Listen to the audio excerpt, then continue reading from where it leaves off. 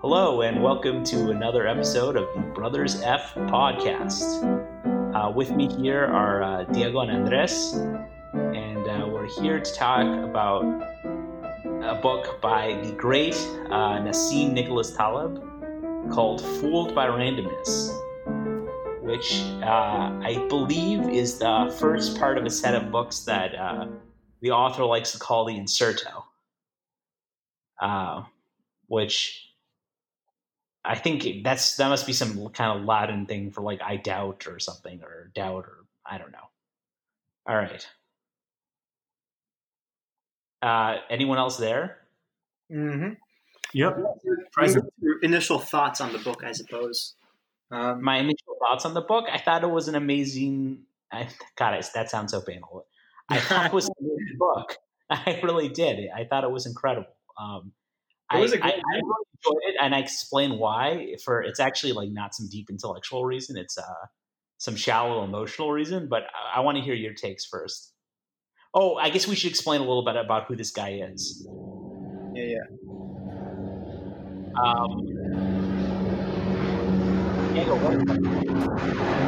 Yeah, so you'll have to explain. Like there's an army helicopter hovering It's above all right. me. It's all right. We can just give it a long pause and then cut that thing out when it comes to it. No, it's fine. It's fine. It's part of the experience. Yeah, there's an army helicopter. The authentic FTC family experience. Yes. Yeah. Army helicopter. Yeah. You have but, the first slide. Like the first episode we recorded, there was a fire alarm. Yeah, and we never get those either. What is it going to escalate to next time? I don't know. It's so it went from fire alarm to army helicopter to. You're gonna get spotted in everything. So. Maybe nuclear bomb warning. I don't know. In that case, maybe I should just stay put because I don't think there's really anything I can do. Oh God! All right, that's too morbid. Back to Nassim Nicholas Taleb. I'm not like some Taleb biographical expert, but here's what I know about him. He's an ex-trader who's made what some people call FU money, or there's a more vulgar version of that I'm going to not say on the podcast, so our parents don't get mad at us. He's a famous writer now. He's written some major bestsellers. I think he really rose to prominence with a book called The Black Swan, which we're not discussing today, but that is an important concept in the book, which we are discussing today, Fooled by Randomness. He has a very active Twitter account on which he likes to pick fights. He has a reputation. Right? He has a reputation. Yeah. I've never followed him on Twitter, and I already know that he just is a kind of aggressive guy. Extremely aggressive. He goes after public intellectuals. He's a pretty brilliant guy, but he does not hold back on Twitter. Yeah, I looked it up beforehand. Not punching down either. Like he will go after people who are less famous than him. Or I don't know. Maybe that's not right. I can anyway. He's not afraid to say what he thinks. Mm-hmm. And honestly, it adds a lot of. I feel like that's cool to a certain point, right? Because I don't know. Sometimes I feel like a lot of discussions in school, people sort of hold back and try to be super nice, right? Like, great, this is courteous and like all right, but it'd be a lot more fun if people just really like screamed at each other and like got into the arguments. You know what I mean? So I respect. Yeah. I mean, I certainly don't mind it insofar as he's not punching down. I mean, one of his favorite targets is Steve Pinker, who I personally think is a little bit annoying. And he also likes to go after Richard Dawkins. Jordan Peterson, he's not a fan of Jordan Peterson. Interesting. Famously, also not a COVID skeptic, which will make total sense after we discuss the book a little more. And for people who are listening, perhaps later, COVID refers to the COVID-19 virus, which threw the world into turmoil in 2020. I mean, come on, friend. Nobody's going to forget about that, right? This is huge. Well, you never know. In 5 years, people may not remember. maybe younger listeners will not remember. Yeah, I agree with you. Maybe it doesn't make sense to give that context, but history will be my judge. Even though, according to Taleb, maybe history is not the best judge. Well, let's dive into that then. I forget that part of the book actually. Where does he say that? Well, so this is the concept where he says about probabilistic thinking, right? You can't judge things by what actually happened or decisions by what actually happened after the decision. You have to judge the decision based on what you knew at the time and what the probabilities were at the time. Is this ringing bells? Yeah. He's talking about how you can't just like look at a bunch of past events and say, okay, great, so I know all the things that could happen, right? He kind of talks about like hindsight being 2020 when exactly what Francisco mentioned. You have to look at the decision based on, the probabilities or the information that they had at the time of the decision, not post the decision. So, the classic, I think they call it Monday morning quarterback syndrome, kind of apply that here, people talk about, oh, you should have done this. Oh, what an idiot. Anyone could have seen this coming. Well, that's not necessarily true, and usually isn't true, as he kind of goes on to describe. Right. So one of the key concepts in the book, and this sounds like a cliche, but the way he expresses it is utterly brilliant, is that everything seems much less random than it is in hindsight. So let's take why a particular person is a success. So one little moment that really stuck out to me from the book, when he's discussing Warren Buffett, I think in the preface actually, he's discussing Buffett and reactions to the book, or maybe he's not, but whatever. He's saying he's not saying that Warren Buffett isn't skilled. What he's saying is if you took the universe of investors and you just assign success to them randomly, there would almost certainly be a person with a large enough group of investors that had the track record of Warren Buffett purely by chance. That's crazy, actually. I didn't read that preface, but like this whole time I was thinking, like, what about Warren Buffett? What about Warren Buffett? Track record of success going back through many, many events, many black swan events, as he likes to call them, right? Right. So, and again, he's not saying that everyone who's successful is just lucky. What he's saying is that with the benefit of hindsight, or the handicap of hindsight, as maybe he would see it, you have to reserve judgment because there's a large degree of luck or randomness in any given outcome. So when you're considering life paths, let's say you're considering being three things: an entrepreneur, a rock star, and a dentist. Right? You can't consider the successful rock star or the successful entrepreneur and compare them to the successful dentist. Because if you're thinking probabilistically, the dentist has a much lower ceiling, but he has a much better higher floor.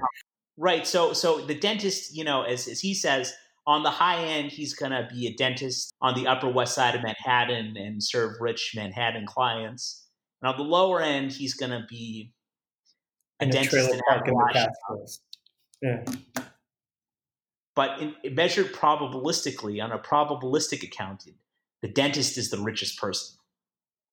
Whereas the rock star, after the fact, ex post, and hindsight, he may be the richest guy, right? He's got a pink Rolls Royce and adoring groupies and, a 9-figure net worth. And maybe the entrepreneur, the successful entrepreneur, maybe he's even a billionaire. That's not the way to think about people's life decisions, right? That if you consider the range of all possible worlds, maybe there's many worlds in which Mark Zuckerberg is just merely an upper middle class computer programmer. Yeah, no, I mean, I definitely found that point pretty interesting too. And yeah, it really is an interesting way to think about it, and not something most people do think about. To go back on your example, I guess you could go with the rock star is the easy one, right? For every successful rock star, there are, thousands of fledgling, failing bands, or not failing, but bands that make zero money, no money at all, who can't even, find gigs at the local bar, or, for every entrepreneur. I mean, just think of how many startups fail, right? So even though you may look at Mark Zuckerberg, one of the richest people in the world, and think, wow, he's got so much money, like he chose the right career path, right? If you ran a Monte Carlo simulation, which he talks about, right? If you ran kind of the various different, ran his life, I don't know, millions of times, right? In some simulator, the reality is it's very likely that in most of those simulations, he comes out being, maybe, like you said, moderately successful entrepreneur, or maybe even just like a computer program at a company, a good computer programmer at a company. He's not going to be the Mark Zuckerberg we know today in every single simulation. Is only going to be the Mark Zuckerberg we know in this world, and one of the millions of simulations. And so you have to view success in that standpoint. Whereas, the dentist is going to be, if you take his life from the time he graduates dental school, and run millions of simulations, he's going to be just fine, right? As opposed to the rock star who's, probably not going to be, Mick Jagger's not going to be Mick Jagger in every simulation. And that's just the different way, and probably the correct way to think about things. No, yeah, it throws cold water on all the people who dream of being the next big startup. But I don't know if if you sort of engage with the whole book, whether you could come away with the conclusion that it's always a bad idea to try to be a rock star, because he talks a lot about making. I'm not sure if he uses these exact words, but like asymmetric bets, okay, unlikely that you'll become the rock star, but if you do make it, you're going to make it big, right? And that not just like making that one tiny one, but making like many of these throughout your life, throughout your career. So for him as a trader, it's like a bunch of weird companies or options, or I don't know finance. And if you think about it in a person's life kind of perspective, right? And you see how it goes, and maybe it starts to take off and maybe it doesn't. And then if you can see that it's going to flop, you ditch. And in your early 20s, you do a startup, right? Because you have some time and you see whether it takes off, and maybe it doesn't take off. And if it doesn't, you switch, right? It's like these are bets you can make without necessarily committing your whole life to them. The mistake would be to do so at the exclusion of other opportunities when it's obvious that they're going to fail. Well, the other important concept that he talks about is the risk of ruin. Another concept that goes along with the risk of ruin is the concept of fat tails. Kurtosis. Kurtosis? Kurtosis is, right, if you look at a stream of returns, for all you finance listeners out there, right? If you look at a distribution, just think of a normal distribution, right? And think of the tails getting fatter. Kurtosis is a measure of how fat the extremes are, how fat the tails are. Spread is a measure of, how skew is is a measure of how skewed the results are. Are they right skewed or left skewed? Kurtosis is how fat the tails are. So how many results do you have in the extremes? From the way the book reads, it sounds like the industry is just full of total dum-dums all over the place that are just making the same mistakes cycle after cycle after cycle, right? Like, to what degree, when you talk to people in the finance industry, are people like, have they sort of picked up these ideas and like internalized them such that people aren't making these dumb mistakes anymore? Or is it still the same old, such that sufficiently clever Nassim Taleb type investor can take advantage of them? Well, I guess finance is a very broad term, right? So there's lots of areas in finance. And the area that he was working in was prop trading, which is actually an area that has been, that it still exists, and it's still out there. But all the major banks had to close their prop trading down. And he describes it in the book. When you're a prop trader, you're allowed to use your own money, and you're keeping a portion of your profits that you bring into your firm. So to that extent, yes, right. He's playing. He has his own money in play, but I guess to open up the discussion a little, because he does talk about this quite a bit in his book. I think he took a little bit of a simplistic approach, and you guys can feel free to chime in here. Like, I work with a lot of traders, and he kind of painted a broad brush. And I get it; he was in prop trading, so it's a very in his niche. This is probably true, but you can talk to a lot of traders, and they won't claim to know how to beat the market. They don't claim to be some superior source. He talks about his neighbor John from New Jersey, who didn't have a college degree, or if he did, he went to some no-name college and he gained tons of money, and then all of a sudden he lost it because he was a high yield trader at the right time. Yeah, those trends happen. It's part of the economic cycle. And, a smart trader will know that, that wasn't his doing, right? Like right place, right time, and can identify those trends and protect himself. But most traders would not go claiming, "Oh, I knew the market. This is what this was all me. I read something here." Yeah, there is that. I'm sure there are plenty of people who fall into the trap of thinking, "Look, I know every time there's a little dip, I gotta buy whatever." But he came down a little harsh, and I think painted kind of a broad stroke. In addition, then he's like, all these people reading the news to think they can get an edge start. I never read the news. Like, you ever consider that these people on the train you're seeing reading the news maybe just want to know what's going on in the world? Not everyone's reading the news. In fact, I'm willing to bet 95% of people reading the news aren't reading the news to try to get some edge on the market. Like, they want to know what's going on in the world. Like Nassim Nicholas Taleb, he's from Lebanon, right? Mm-hmm. There was recently a terrible explosion there. And I bet you he's been reading up on the news a lot, right? Because he's genuinely interested in what's happening in his home country.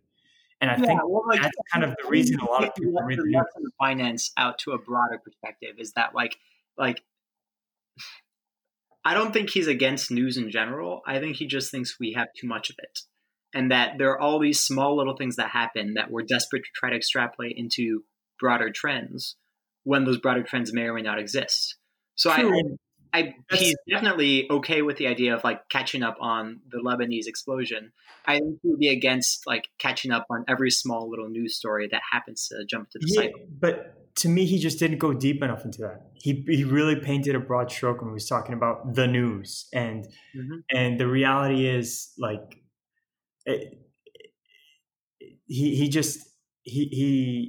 there were parts first of all, I don't know why he referred to himself as some fictional character when we all know he was talking Nero Tulip NT Nassim Taleb. It's obviously him. He was a derivatives trader.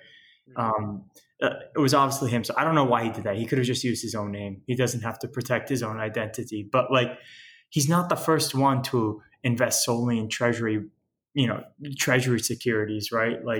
There's a lot of people who will allocate large portions of their portfolio to treasury securities, and they're not idiots, and there are people who allocate significant portions to the, U.S. equity market. And the reality is he was a trader, in the 80s, 90s? If he had allocated more money into the stock market right now, right, he would have more money. Now, I get he gets more into depth there. If you had put a lot of money into the stock market in Russia in the 1920s, then your paper would be worthless right now. That's true.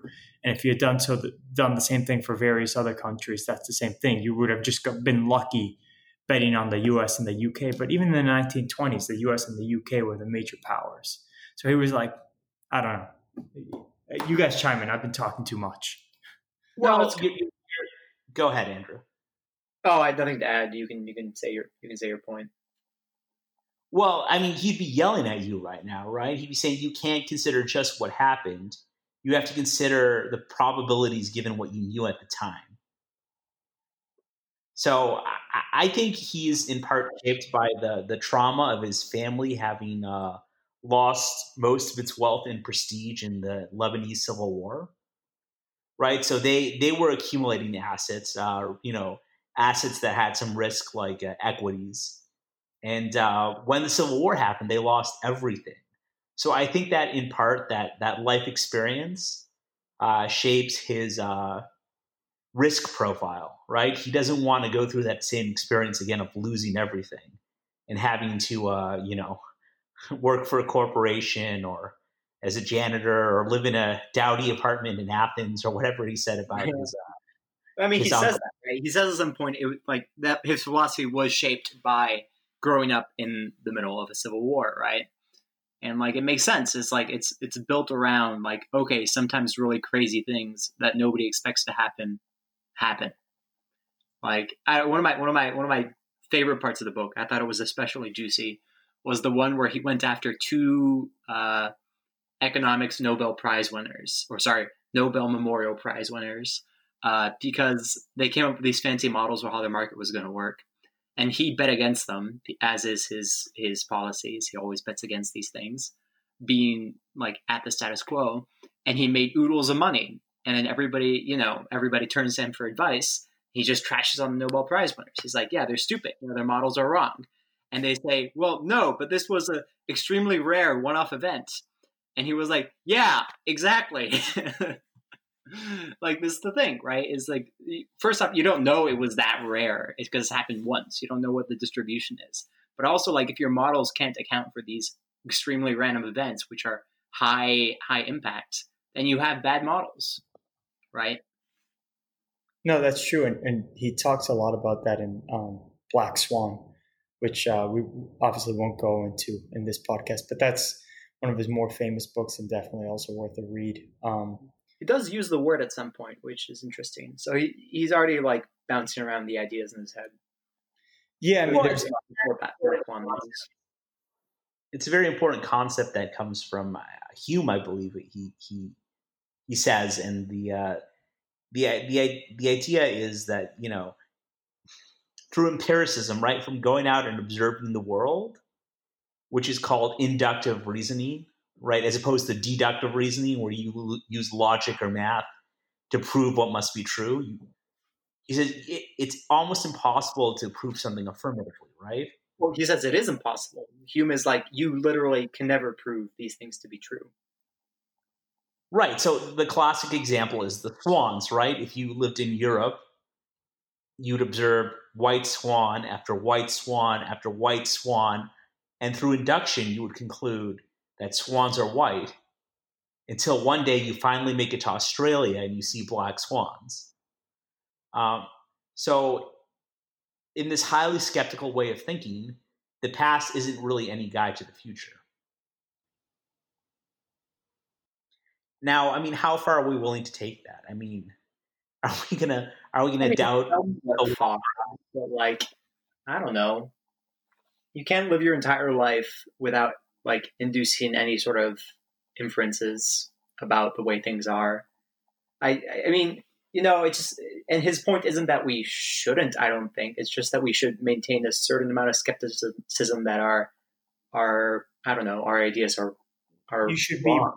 And you should be wise in what you induce and not go thinking that it's, not go making, very critical decisions, whether they're financial or whatever it may be, right? Like, I guess financial in this case is the easiest one, right? Because he references it a lot, right? You can't go creating a model, assuming something's true without really knowing something's true. And so, but I think in your day-to-day life, I don't think he has any issue with you kind of making these decisions based on, you're right, Andrew. There are times in your life where you have to do that. But I think you're saying, when you're running a corporation or a company or a portfolio or whatever it is, anything of significance, forget finance, right? We got to be careful about how we approach random. What about when you're crossing the street? What if you observe that every time there's a red light, the cars stop, and it's safe to cross, right? That's going to be true 99.99% of the time or higher. But the one time that someone decides to run a red light, it could kill you. And that's kind of his point about rare events, is not only that the tails are fatter than we think, but also that the impact of the rare events is so powerful that it can ruin you. That when you're making decisions, you need to not only consider the rarity of the event, but the expected impact of the event. Right? If so, in his life as a trader, he was worried about the risk of blowing up and being kicked out of trading which is a job he really enjoyed. So he was in it to stay in the profession. And the idea that he might someday be ruined and kicked out was such a risk that he took an extremely conservative approach to his trading style. He took almost no risk, as close to no risk as you can take. All right, can we get into like the non-intellectual, emotional reason I like the book? Yeah, sure. Hit us up. I loved his simultaneous disrespect for the wealthy and the sort of moral ideology of capitalism.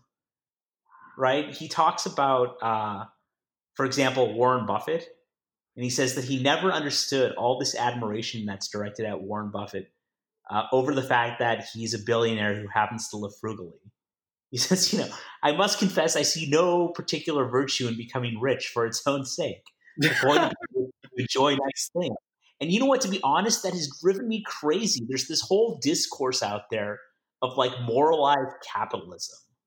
And it's present in this other book he goes after called The Millionaire Next Door, and he talks about the book as a cautionary tale about hindsight bias, right? You can't just observe what happened to what these particular millionaires did and then conclude that the people who do that are going to become millionaires, right? Yeah. You're not doing the whole pool of people. But this whole idea of like extreme frugality, not spending any money, the salt of the earth, small businessman who works himself to the bone trying to advance his business. Like he has no patience or respect for that. I mean, he does respect hard work, even though he describes himself as not having middle class work ethics. Ethics, yes. I'm with you, Frank. I found that hilarious because he's so right. Like why do we see Warren Buffett as virtuous because he doesn't spend money that he has? I mean, like it's kind of stupid, right? And it's completely morally neutral, right? Right. But, have you ever, there's a certain kind of magazine that likes to really flatter and fawn upon businessmen and entrepreneurs. So any successful businessman or entrepreneur, you'll find a profile that's glowing and talks about all the good qualities this person had. And to Taleb, that's all pure hindsight bias, right? The person happened to succeed, so we come up with a narrative for why they succeeded. Mm-hmm. And I love the disrespect, right? We're taught to treat these people like gods, but frankly, I hated it. I always hated like having to pretend that some rich guy's shit doesn't stink just because he happens to be rich. Well, it's totally true. I mean, if you think of like the WeWork guy, right? This guy was totally full of it, Like WeWork, it just blew up. It was going higher and higher and higher. And the CEO in charge of it all, the founder, I don't know what his official title was just completely wacko. He had these like really bizarre ideas and philosophies underlying the place, right? And everybody was trying to somehow pin his success on these things. And then when the whole thing blew up, everybody said, oh, well, of course it would because he had all these wacky ideas. I mean, like people are just taking the same evidence and using it for both hypotheses, right? Depending on where they are in the cycle. I'm not very active in Twitter at all, but I would love to go back to the time when WeWork blew up and just look at Nassim Nicholas Taleb's tweets because I'm sure they were glorious. Because this, not to digress too much, but this Adam Newman guy who was the founder of WeWork was just the most eccentric, but to just the most absurd extreme that it really made, when I read about him, the Wall Street Journal put on some bio about him. Like it made me want to punch him in the face. Like he's obsessed with private jets, and they were obsessed, and they were trying to write this off as like some quality that made him unique. Millionaire CEO obsessed with private jet, and he would take trips to Hawaii all the time to go hang out with his surfing buddy that he looked up to when he was a young kid, and all these like rare attributes that he had that were just kind of obnoxious, and they were all trying to position them as if, like you mentioned, Andrew, as if that's what made him the millionaire. We need these crazy mind to come up with what really ended up being just a glorified real estate company that failed miserably, because what people found out, it was a glorified real estate company, and it should be valued as a glorified. Probably just dumb luck, right? Like, I mean, he made it look sexy. He made it look cool. He what he would do in investor meetings is, people would say, "So you're a real estate company?" He would say, "No, shut up," and correct them and say, "No, we're a tech company.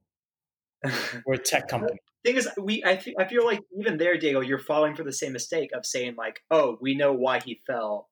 All right, maybe it's just there's a big population of psychopaths out there who have weird ideas, who are totally bonkers and have weird visions for their companies, right? And this happened to blow up, but there was no really compelling reason for why. I'm not saying that's why he failed. I'm just saying it was nice to see someone so smug fail. Yeah, I'm with you. Topic. Yeah, I'm with you there for sure. Well, do you guys want to hear a horrifying anecdote about the WeWork guy? Sure. So his wife, party, or okay, go for it. His wife is super into the new age, and she would go around. I remember reading this in the Wall Street Journal, and this is all alleged according to the Wall Street Journal. She would see employees' auras, right? The supposed colors, energy around them. And she would tell her husband to fire people based on the auras. A thing that happened, a thing that he did. People lost their jobs because this guy's crazy wife said they had bad mojo. That's just insane, right? It'll make more sense when she's somehow related to Gwyneth Paltrow. So I think it must run in the family. I don't know, but she's like her. She's either a cousin or a niece or a sister, something like that. But it made a lot of sense. And then, so they were going to lay off. I forget what percentage of the company. It was going to be like 20% of the company or something. And the way he announced the layoffs was they would have these raging parties, right? So he organized a raging party. People were handing out tequila shots. He got it catered. Waiters were handing out tequila shots. People were getting super drunk. And then he's like, "All right, so I have an announcement to make. We've laid off 20% of the company." Like, after hosting this, massive rager, Yeah. Again, anyway. So I think this is one of the major takeaways from the book is don't fall for this stupid, like, in hindsight, it was inevitable fallacy, right? Is that no. Like, none of these rich people, or I don't know, we shouldn't assume as the default that all these rich people it was inevitably true that they would make it where they are, right? And don't look at your own career or your own successes and say, well, it was inevitable because of these many things which led me there. Is that there is just this overwhelming amount of chance everywhere, and we have to keep it in mind. He actually, I remember I hopped on his Wikipedia page to get some background info, and he has like a quote at the bottom from like some like lecture he gave at a college campus or some like graduation speech where he's like, "Never follow advice. I never followed advice, and look how good it was to me." I was like, dude, I mean, that's kind of like, against everything you said, right? You're like, oh, look, it worked for you, therefore it's true, right? Like, I don't know, kind of contradicts everything he's been saying. Right. Well, all the advice, all the insights of the book have a self-reference problem to a degree, right? So Taleb's approach to risk was vindicated after the 2008 financial crisis, but it's vindicated in hindsight, right? He kind of bashes his editors a little bit, or maybe not his editors, but editors in general who wanted to change his writing style. And he sort of, he does a little victory dance in the end zone when he talks about how many books he sold and how successful he's been. But the truth of the matter is, if you apply the insights of the book to his vindication of his own decision to ignore his editor's advice, you could say to him, yeah, it worked out for you, but was it really the best decision when you consider the probabilities? From a probabilistic reasoning perspective, was it smart of you to ignore your editors? Not at all. That's the funny thing, right? I guess he kind of addresses this in that he's like, heck, I am not fully rational all the time, and I can't follow my own advice all the time either. So I just pick the things I really care about and then just go all in on irrationality on the other things that I find beautiful or fun, you know? So he probably finds writing really fun, you know, just like he finds art beautiful and I don't know, whatever down the line. And he's like, great, you know what? He just doesn't waste a lot of time thinking about how to be more rational here and just chases what he wants to chase. So any other takeaways from the book? There was a weird part at the end where he sort of evolved into like stoicism as a life philosophy and was basically lecturing us on how to live the good life or something, right? Like how to live a life of honor. I found that kind of funny and a little strange, you know? I don't know what you guys thought about it, but like he just sort of like jumped into philosophy. And he did this before too, when he was talking about like falsifiability as the basis of theories. He was making a philosophical statement, right? And like, you know, yeah, Popper says that, but like Popper is not the only philosopher of science who have had ideas on theories, right? So like there are other ways of approaching theories. So he just sort of states it, right? And doesn't try to like argue that much in favor of it so much as he just sort of like I don't know, has an axiom and goes from there. I feel like that's how he approached the very end with the stoicism. He's like, this is the way to live a noble life, right? And how to go down with dignity no matter what happens. And just talks about like having to stiff up, I don't know, not a stiff upper lip. I think he hates that specifically, but yeah, I just found it weird. Yeah, so the book is actually, we highly recommend it. That's the one issue I had with the book is that there are times where it kind of reads sort of flow of consciously, so to speak. Like he really jumps from, full disclosure, I started reading this book back when I was in college, got like 3/4 of the way through, and then, you know, finals came along and I never got to finishing it. So I audiobooked it this time around. But there are times it seems kind of flow of consciously, and especially at the end, he kind of just jumps into there. I'm like, okay, where did this come from and how does it connect to the rest of the book? Like it almost does kind of contradict a few of the things. I thought it contradicted a lot of what he brought up before in the book. And so I don't know what your guys' thought on that is. Well, I think the philosophical stuff at the end is his way of dealing with the fact that we can't know the future and there's a tremendous degree of randomness in life, right? So that's sort of a hard fact to deal with when you think, well, maybe I'm not in control of my own success, or not to the degree that I hoped I was. So I think the stoicism stuff is it's an approach to dealing with the reality that randomness has a way more sway over what happens to you than you'd like to think. Yeah, that makes sense. I don't know. I don't know. He actually, I think he says that it's the part of the book he's most proud of, and it's the part of the book that least resonated with people. So I don't know what to make of that, but I guess you kind of need it though, right? Because like you said, like it gives you a path, maybe not the correct path, but a path of how to deal with this. Because the big question, if he hadn't included that, the big question at the end of the book would have been like, well, like what the heck do we do, right? Like where do we make conclusions? How do we like be like definitive and conclusive and like make choices against the sea of uncertainty, right? I guess it was him trying to come to terms with that. He's like, hey, this is just the way to live your life with dignity.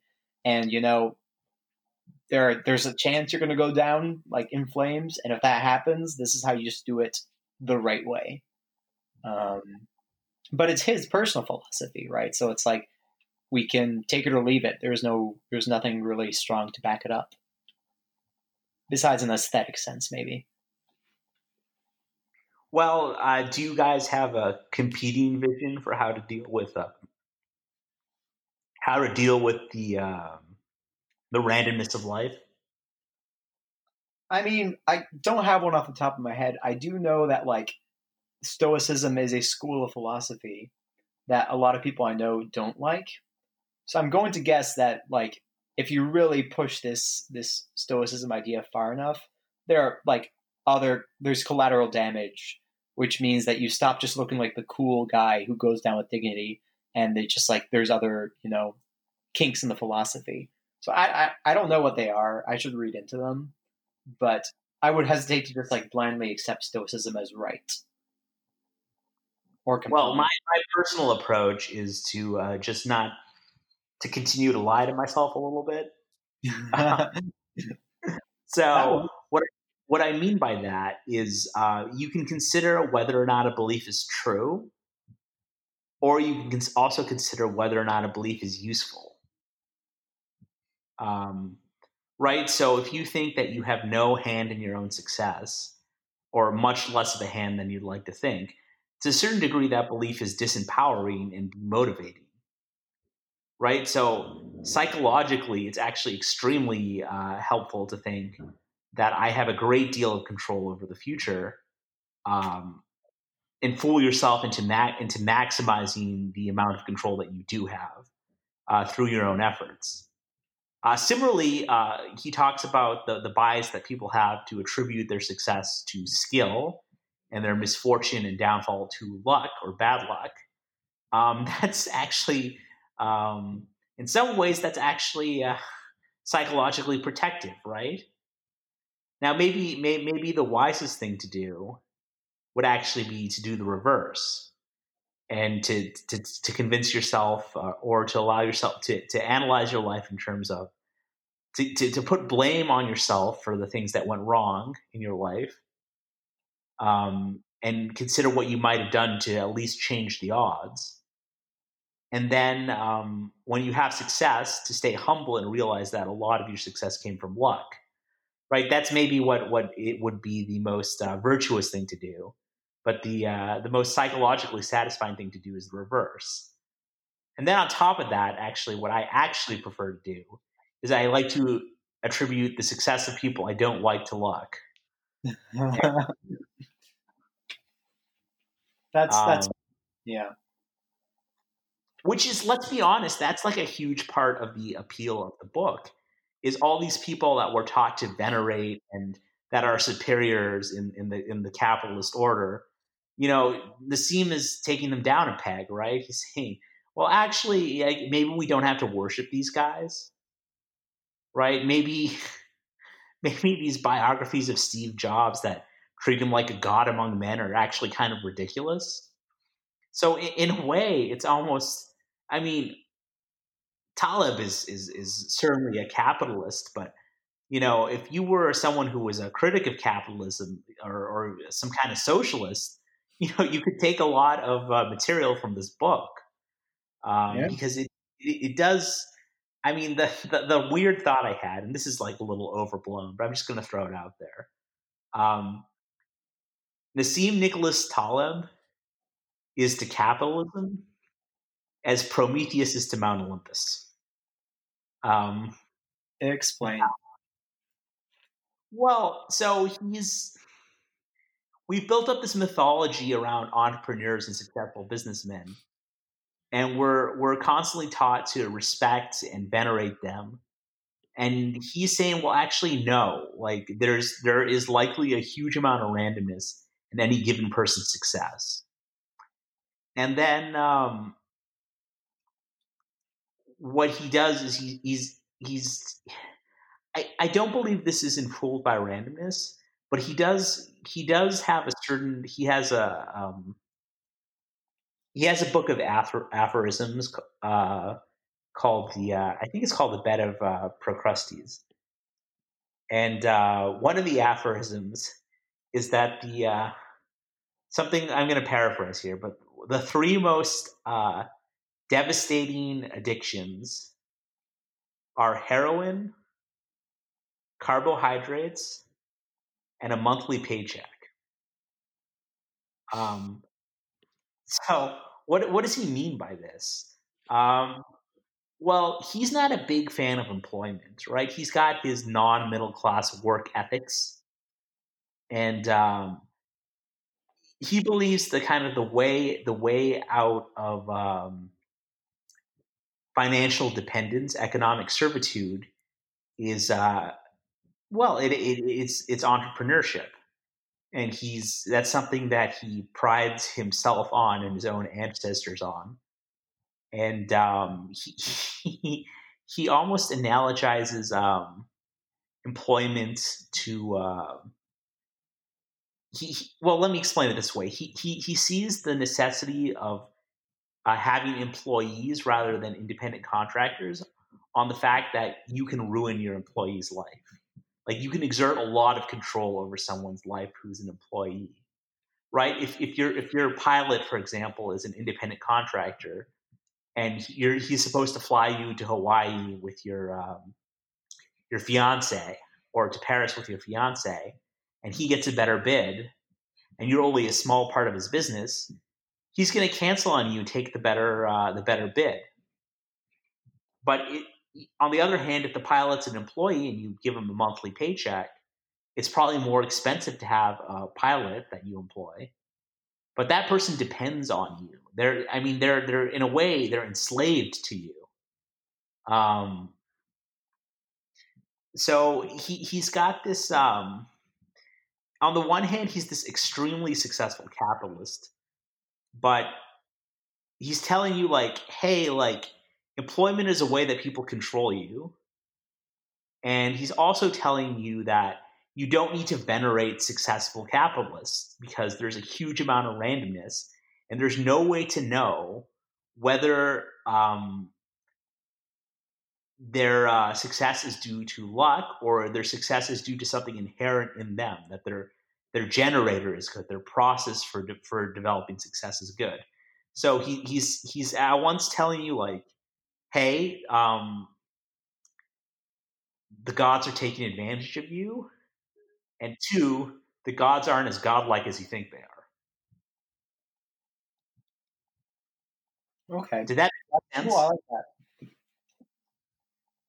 But with the caveat, this whole, like, don't be an employee thing works really well if you're like philosophically inclined and super smart dude like Nassim Taleb, and maybe doesn't work so well if you're just like a normal guy, right? No, it doesn't. You're right.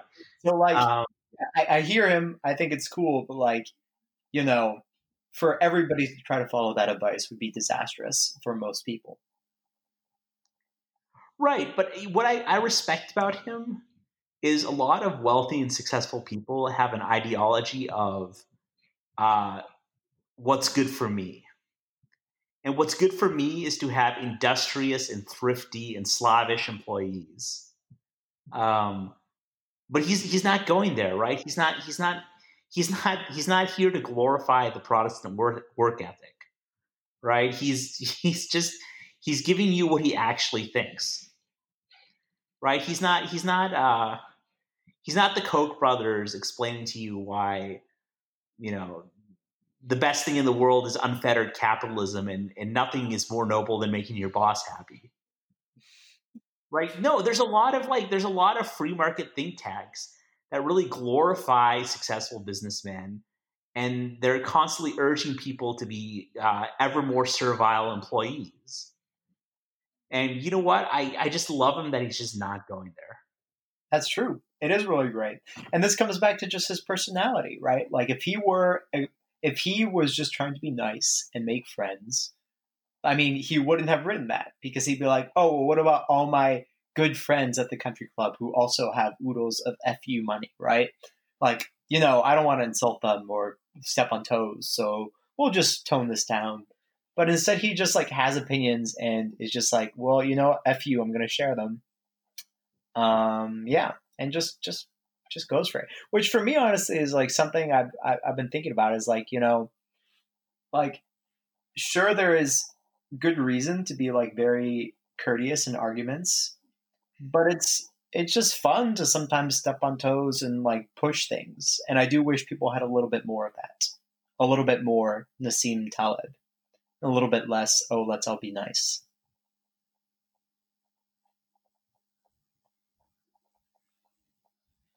Well, Diego, any thoughts on all of that? No, I mean, I agree. I actually, I agree with everything that was brought up because I was letting you guys speak because I was liking where the conversation was going. Like, yes, I appreciate his philosophy, but yes, not everyone can follow that. Not everyone, it's abundantly clear that that Nassim Taleb is very intelligent, and for him, that is the correct philosophy. For others, however, it would not be the best move for them to kind of take that philosophy on life. So I definitely enjoyed the book, and for it is important. I get why he paints with a broad brush too, because he's really trying to get his ideas out there, but obviously I don't even think he would say that he wants them to be universal. Yeah, you're right. They're true to an extent. Well, and obviously not everyone can be a business owner or an entrepreneur. All right, let's wrap it up. I gotta go to sleep soon, unfortunately. All right. Any last guys? Yeah, concluding thoughts. For me, fun read, definitely worth it. Yeah. And it's good perspective on a world that otherwise I knew nothing about. Yeah, I would agree. It's definitely worth a read. And he has several other books that he's published, so also definitely worth taking a look at as well. And he definitely, you will come out after having read the book thinking about things differently in a way that, he gives much needed perspective on randomness and success and how to go about, how to go about your life. So he's popular in the world of finance, isn't he? Right? Even though he dumps on you guys. Yeah, he is. Yeah, he is. There's especially a book that we should probably review sometime. The whole concept of anti-fragile. We won't delve too deeply into that right now, but you ask a lot of people, what's the opposite of fragile? They'll say rigid or tough, when that's not actually the opposite of fragile. The opposite of fragile is of fragility is something that as things get more chaotic, as things get shaken up more, they actually become stronger. Not just don't break, but become stronger. That's the opposite of fragile, anti-fragile. And I'll make sure we cover that book in the future because that's another one of his great books and another very interesting concept that he brings up. It's funny when I was talking about the book for the first time before I'd read it, I was talking to a friend about it, and he's like, "Yeah, the opposite of fragile is something that as you shake it becomes better." And I'm like, "Oh, so like a milkshake?" But not quite like that. But yeah, we'll talk. I think we'll definitely cover that book. Great. Well, thanks for the combo, guys. It was a good one. All right. Have a good night, guys. Thanks for. Yeah, have a good one. You too, friend. See you guys. Yep. Bye. Hey everyone, this is Swapper, and I just wanted to make sure that you subscribe to the Brothers F on Apple, Spotify, Stitcher, or wherever you listen to your podcast. Also, if you have Facebook, Twitter, or Instagram, make sure to follow us there too. See you next time on the Brothers F.